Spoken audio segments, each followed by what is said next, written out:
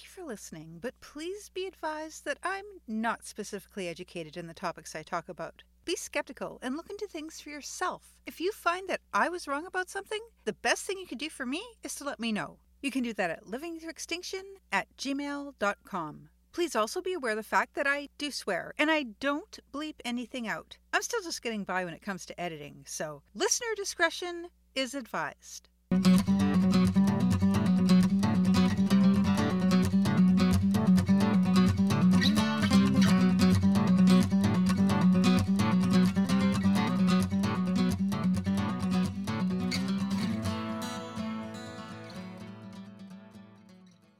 Hi, I'm Ruby, and this is episode 83 of Living Through Extinction, a short to-the-point podcast with science and skepticism, environment and wildlife, and stuff I find cool that I want to learn more about.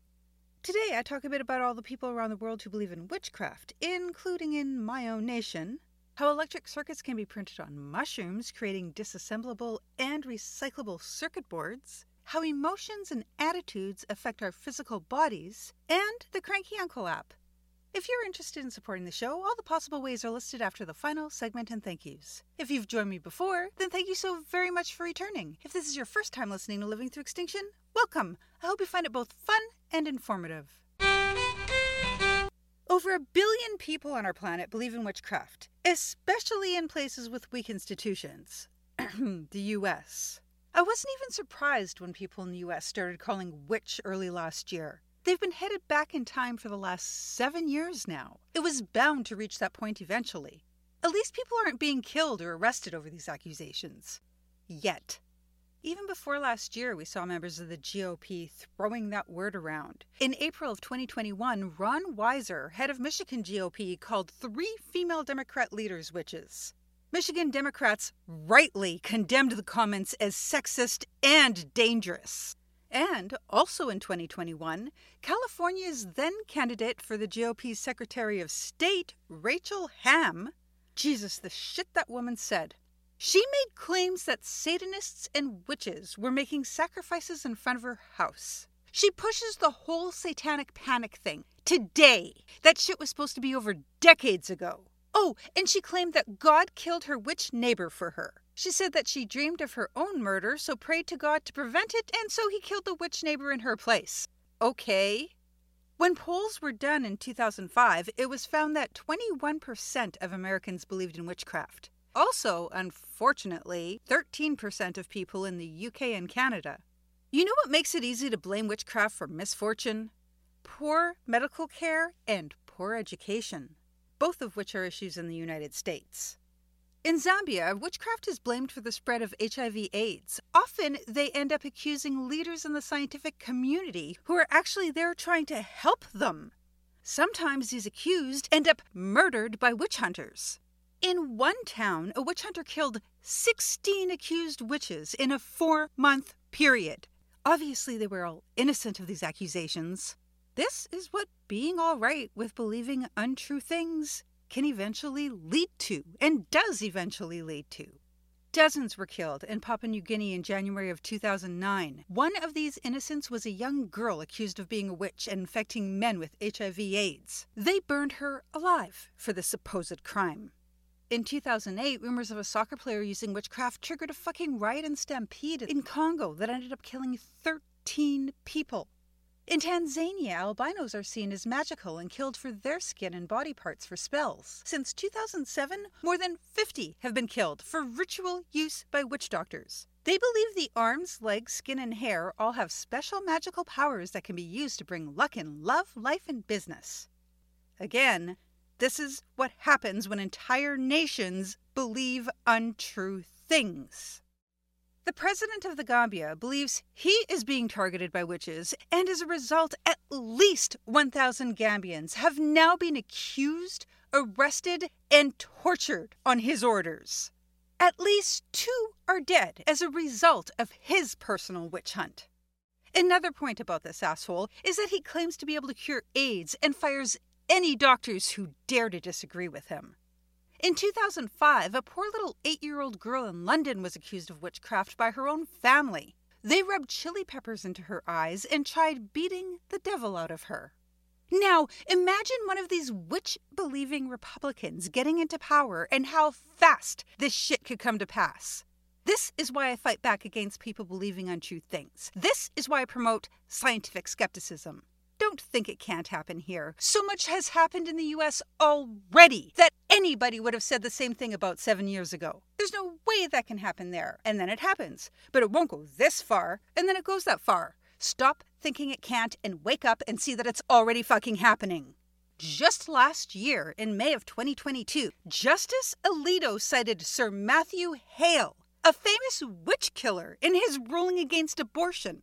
A witch trial judge who also made it law that women could not be raped by their husbands, a law that stood for centuries in the U.S. courts. He also referred to women as unprofitable people and spoke against young women being permitted to speak their minds. A 2022 Supreme Court judge literally cited one of the most evil, misogynistic murderers of innocent women in U.S. history. What the fuck? How are y'all not terrified after that?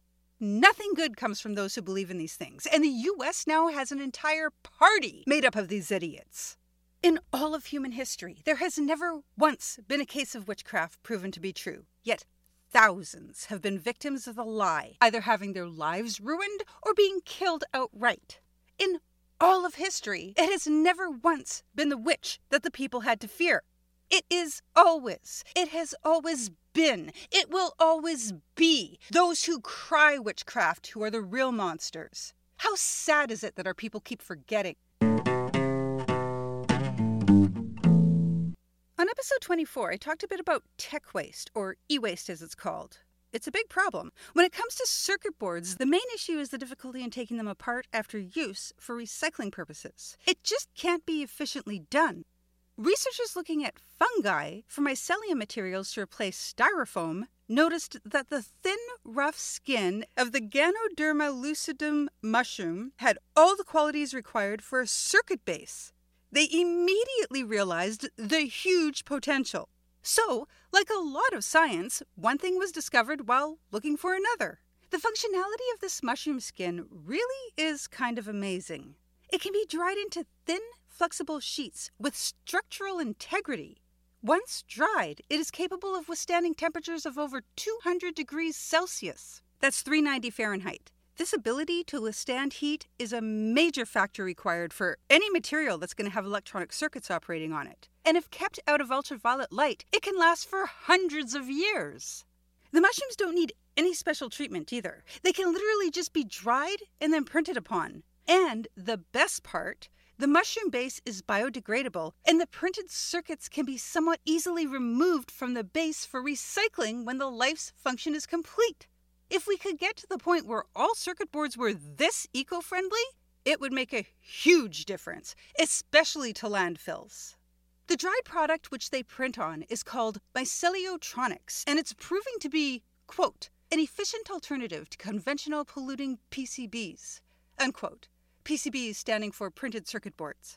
This is the beginning, so next researchers need to test it out in real life. They'll be created for devices we use every day and tested long term. So it's still a ways from being in any device in our own homes at this time.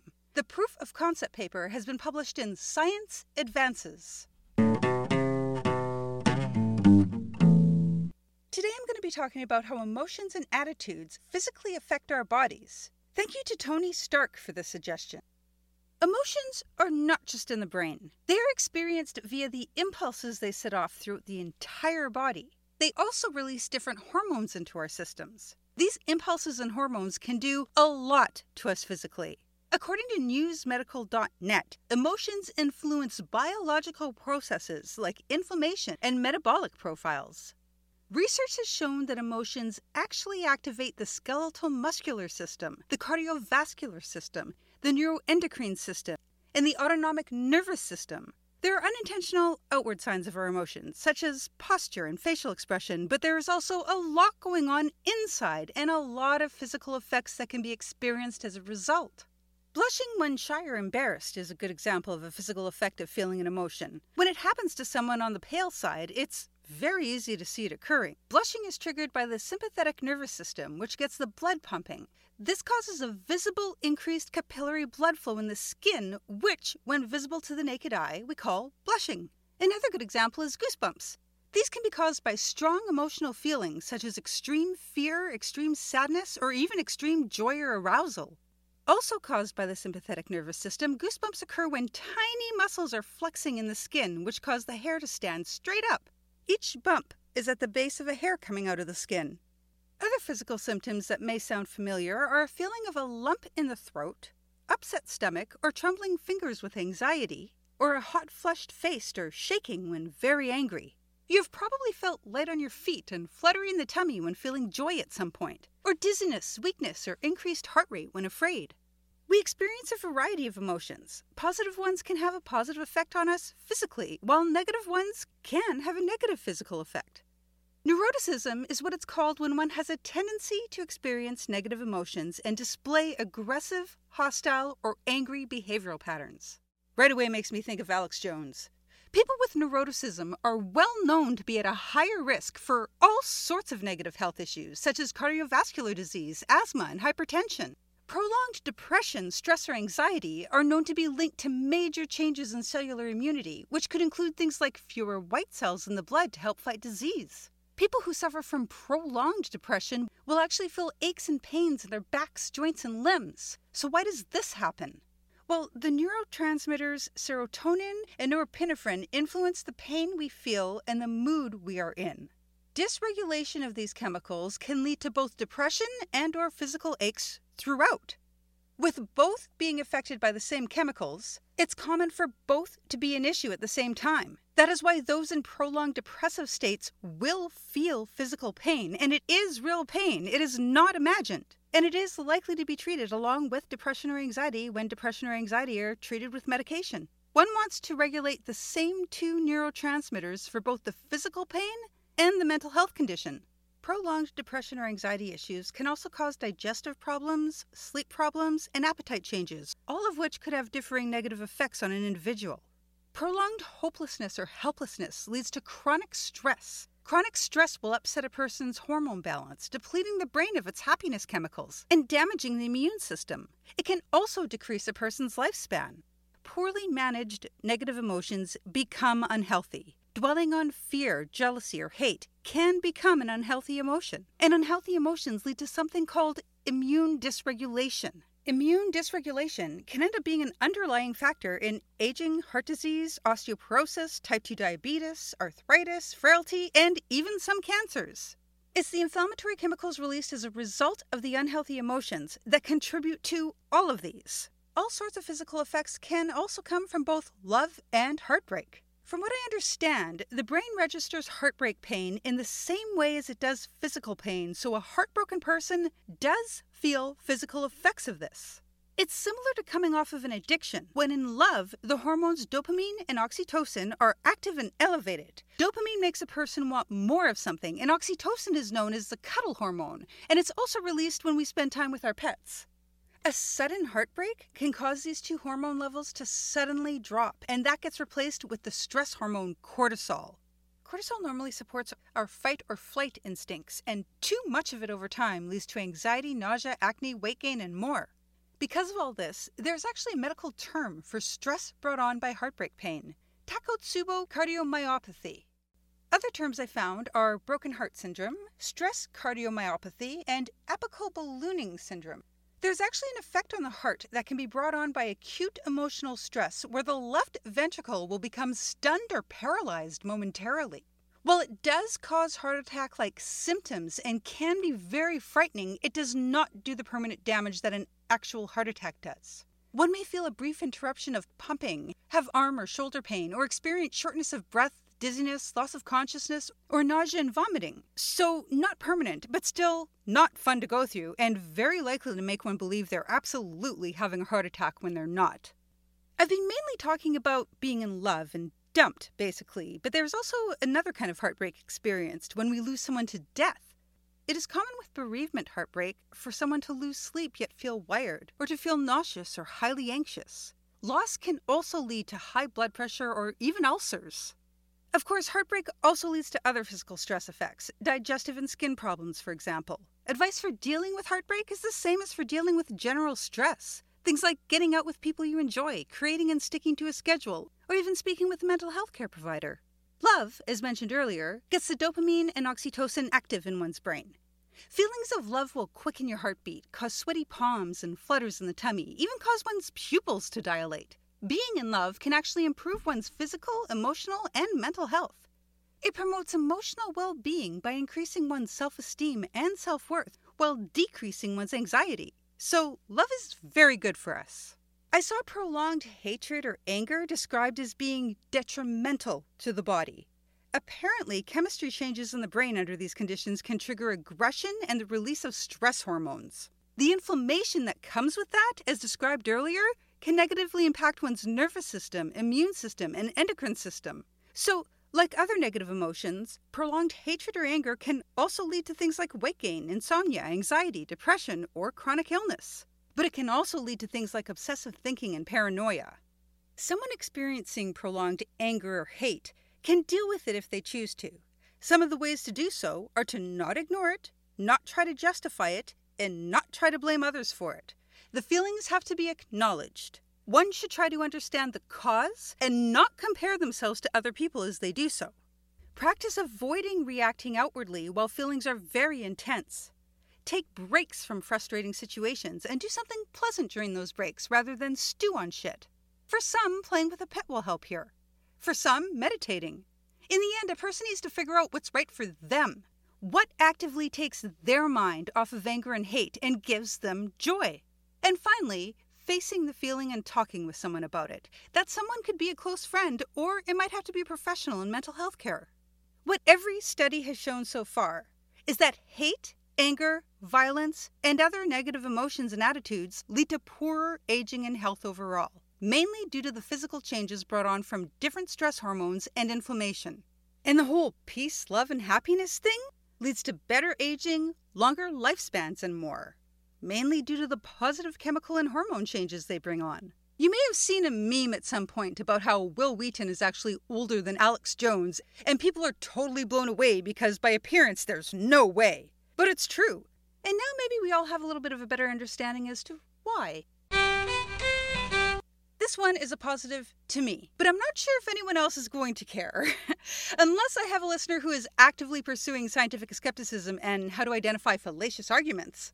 While I tend to be able to identify if an argument is fallacious, I often fail at identifying the fallacy that's being committed. It's something I know I need to work on. It's something I want to work on. So I was pretty happy to discover the Cranky Uncle app. There'll be a link in the show notes, which appear in your player with each episode now. It's available for both Apple and Android devices. The Cranky Uncle app was created as a tool against misinformation. After all, the more we're able to spot fallacious arguments, the more defended we will be from the increasing propaganda in the world around us. It consists of questions and cartoons with questions. After getting through quizzes around 5 denial techniques, a whole bunch more opened up. The first 5 are spotting fake experts, logical fallacies, spotting impossible expectations, cherry picking, and spotting conspiracy theories. After this initial section is completed, the rest unlock, and there are so many more that I can't wait to dive into. There are 7 logical fallacy quizzes covering how to spot ad hominem attacks, false analogies, ambiguity, straw man statements, red herring statements, false choice fallacies, and single cause fallacies. There are 2 cherry-picking quizzes covering how to spot anecdotal fallacies and slothful induction fallacies. There are 7 conspiracy theory quizzes covering how to spot contradictory claims, overriding suspicion, evil intent, something must be wrong, persecuted victim, immunity to evidence, and reinterpreting randomness fallacies. I don't know if more will open when I get through all of these, but right now I'm at 711 points, a level 13, and my cranky uncle is now an irate uncle. Before irate, I remember him being vexed, ill-tempered, and resentful. But there were lots of others as well. Can't wait to see what his state is when I actually finish. That's it for me for April, unless you subscribe to my YouTube, where I've been putting out very short weekly videos. Thank you for listening. May your health and sanity continue to be replenished daily. My thanks goes out to the following people. Jason Martin for helping me get started on this project more than 3 years ago. I wouldn't be doing this right now if not for him. Kathy Rayner for her musical contribution on the violin, Paul Palmer for his musical contribution on the guitar. He can be found at WPG Suitcase Drummer on Instagram. Dustin Harder for composing and recording the intro and outro for the show. You can find him on Instagram at Prairie Soul Music. And finally, thank you to my family, without whose support I could never do this show. I hope you will choose to join me again in 2 weeks for episode 84 of Living Through Extinction. If you enjoy Living Through Extinction and would like to support the show, the best ways to do so are to subscribe and rate and to comment and like positive comments on your favorite podcast player, or you can help out by following, liking, and sharing on all the social medias.